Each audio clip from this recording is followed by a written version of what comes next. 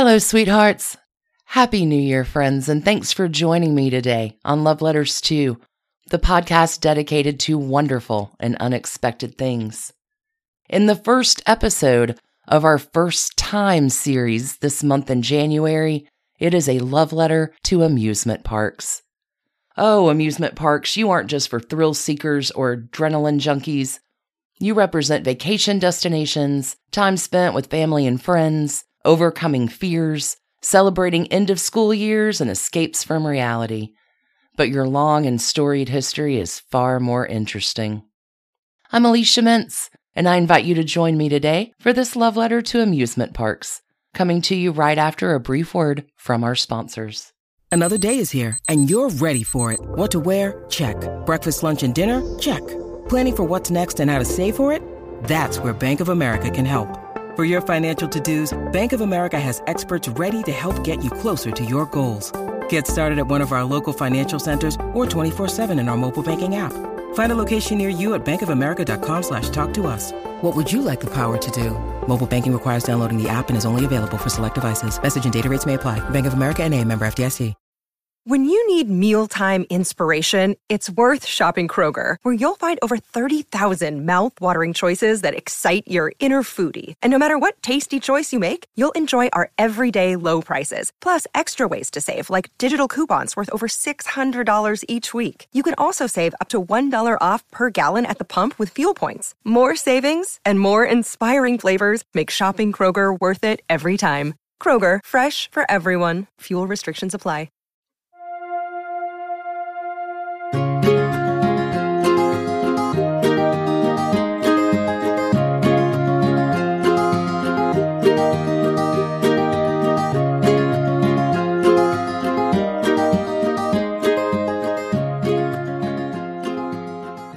Dear amusement parks, almost all of us have an early childhood memory of going to one of you. Many of us also remember the first time we rode a roller coaster, the sounds and squeals associated with the sense of adventure that ride gives us. Looking at your history actually gives us an important insight into the evolution of our cultural norms and technological advancement, as well as our political and economic climates. For many people, the phrase amusement park conjures images of Disneyland, the Magic Kingdom, Six Flags, or their favorite water parks. For others, they may think more along the lines of Coney Island or other regional parks like Cedar Point or Kings Island. But although you have evolved and advanced with the times, you are definitely not new. People have been looking for ways to amuse and thrill themselves since the beginning of time. And those with entrepreneurial minds have been quick to provide those attractions and thrills for people wanting to part with their money. The 1920s were considered to be your golden age, with more than 2,000 parks and roller coasters in the United States alone. After all, it was the Roaring '20s, and people were eager for entertainment. Soon, playgrounds for even the average American started popping up everywhere, especially along coastlines. These playgrounds were popular not just for the rides, but for the food, fortune tellers, carnival games, live shows, and even vaudeville acts. The Great Depression, followed by World War II, ended many of your ranks, and your resurgence didn't happen until Disneyland was built in 1955 in Anaheim, California. Then the rebirth of the roller coaster happened in the early 1970s, which ushered in the era of bigger, faster, steeper, and scarier rides. It's difficult to pinpoint exactly when the concept of you first started, because fairs and religious festivals were a precursor to the modern-day amusement or theme parks. For the majority of humanity, these festivals needed to be centered around religion or whatever was kind of accepted in your area in order to be socially acceptable. The religious festivals and fairs in England were some of the first recorded and date back to St. Bartholomew's in London in 1102. These fairs and festivals were always given in honor of a saint, and the profits would go directly to the church. In 1199, King John allowed the Leper Chapel in Cambridge to hold a fair in order to raise money for the lepers. It became known as the Stourbridge Annual Affair. At its most popular, it was the largest fair in Europe. It is believed to be the inspiration for the ancient festival called Vanity Fair in John Bunyan's novel, The Pilgrim's Progress. These were far more like a local carnival than an amusement park, but the idea had started.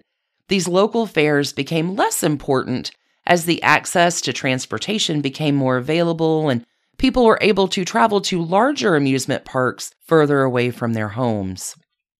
Most historians agree that the first actual amusement park, were located in Bakken, Denmark, and opened in 1583. Named the Deer Pastures Hill, but commonly referred to as just Bakken, the first park is located north of Copenhagen and is the world's oldest operating amusement park. But unlike most other amusement parks, admission to Bakken is free. Almost all of Europe's early amusement parks were set in royal pleasure gardens, often with natural springs.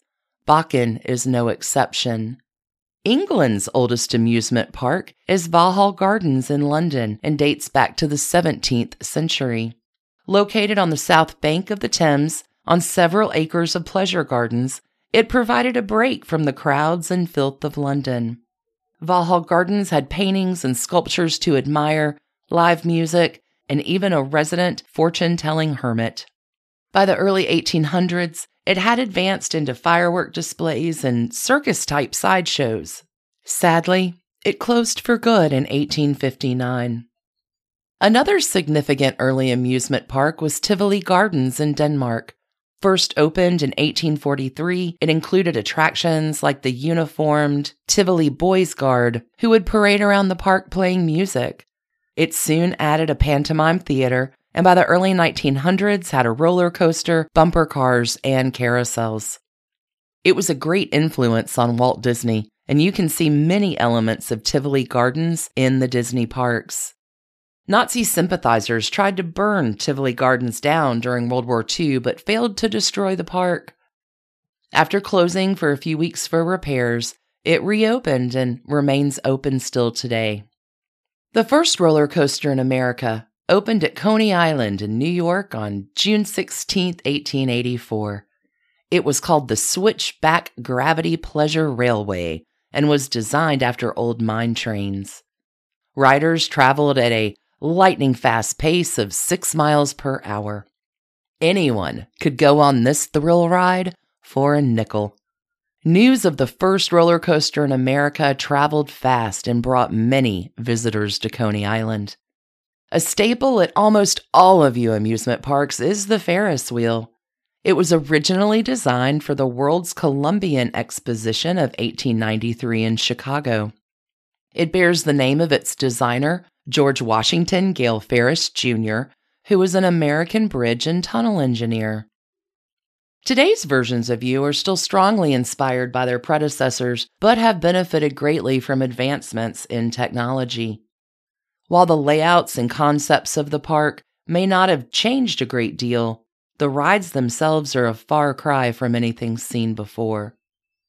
Some amusement park historians name Russian ice slides, whose popularity dates all the way back to the 16th century, as the earliest version of what we would now call a roller coaster.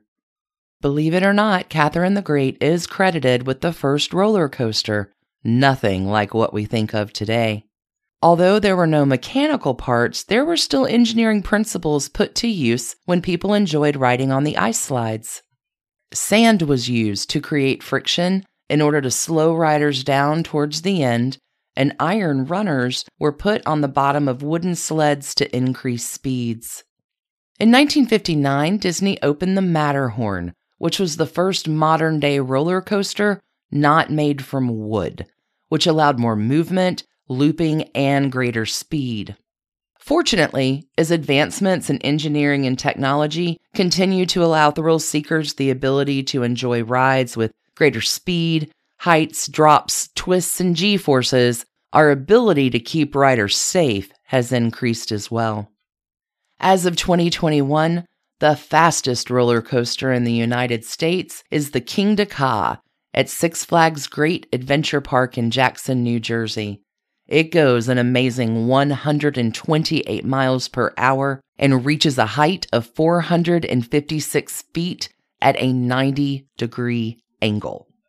Until 2010, though, the Kingda Ka was the fastest roller coaster in the world, but it was surpassed by Formula Rossa at Ferrari World in Abu Dhabi. It is now the world's fastest roller coaster, reaching a maximum speed of 149 miles per hour. Now, the most popular versions of amusement parks are almost always theme parks like Disney World or Universal Studios that aren't just known for their rides, but for their overall theme. However, the general amusement park is still alive and well. According to CNN Travel, 235 million people visited theme and amusement parks in 2015.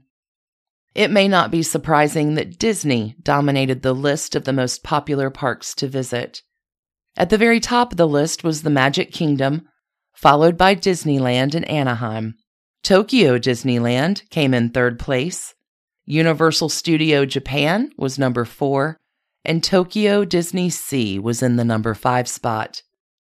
Europe's most popular and visited theme park is called Europa Park and is located in Rust, Germany, with an estimated 5.5 million visitors a year. You are extraordinarily popular across the entire world. You, as an industry, are projected to reach over $72 billion by 2025. Needless to say, amusement parks, you are here to stay. We haven't lost our desire to be thrilled or to find that adrenaline rush by being dropped, flung, or looped around at high speeds. With roller coasters already reaching almost 150 miles per hour, it's hard to imagine what your future might hold for us. Here's to you, St. Bartholomew's Festival, Bakken, Coney Island, and all the other early amusement parks along the way. You have thrilled us for centuries, even before the rides were fast and high. You provided entertainment and joy for countless people over the years, and there's no doubt that you will continue to do so in the future. Thanks so much for listening to this episode of Love Letters 2. Until we meet again, darlings, stay in love. Thanks for listening to Love Letters 2, a Hemlock Creatives production. Feel like showing some love to Love Letters 2? We'd love it if you tell a friend, or leave us a kind review, or even come and visit us on social media. You can find us at Instagram or Facebook at Love Letters 2 Podcast. You can also reach out and email us at loveletters2podcast@gmail.com or visit our website at loveletters2podcast.com. Until we meet again in the next episode, darlings, stay in love.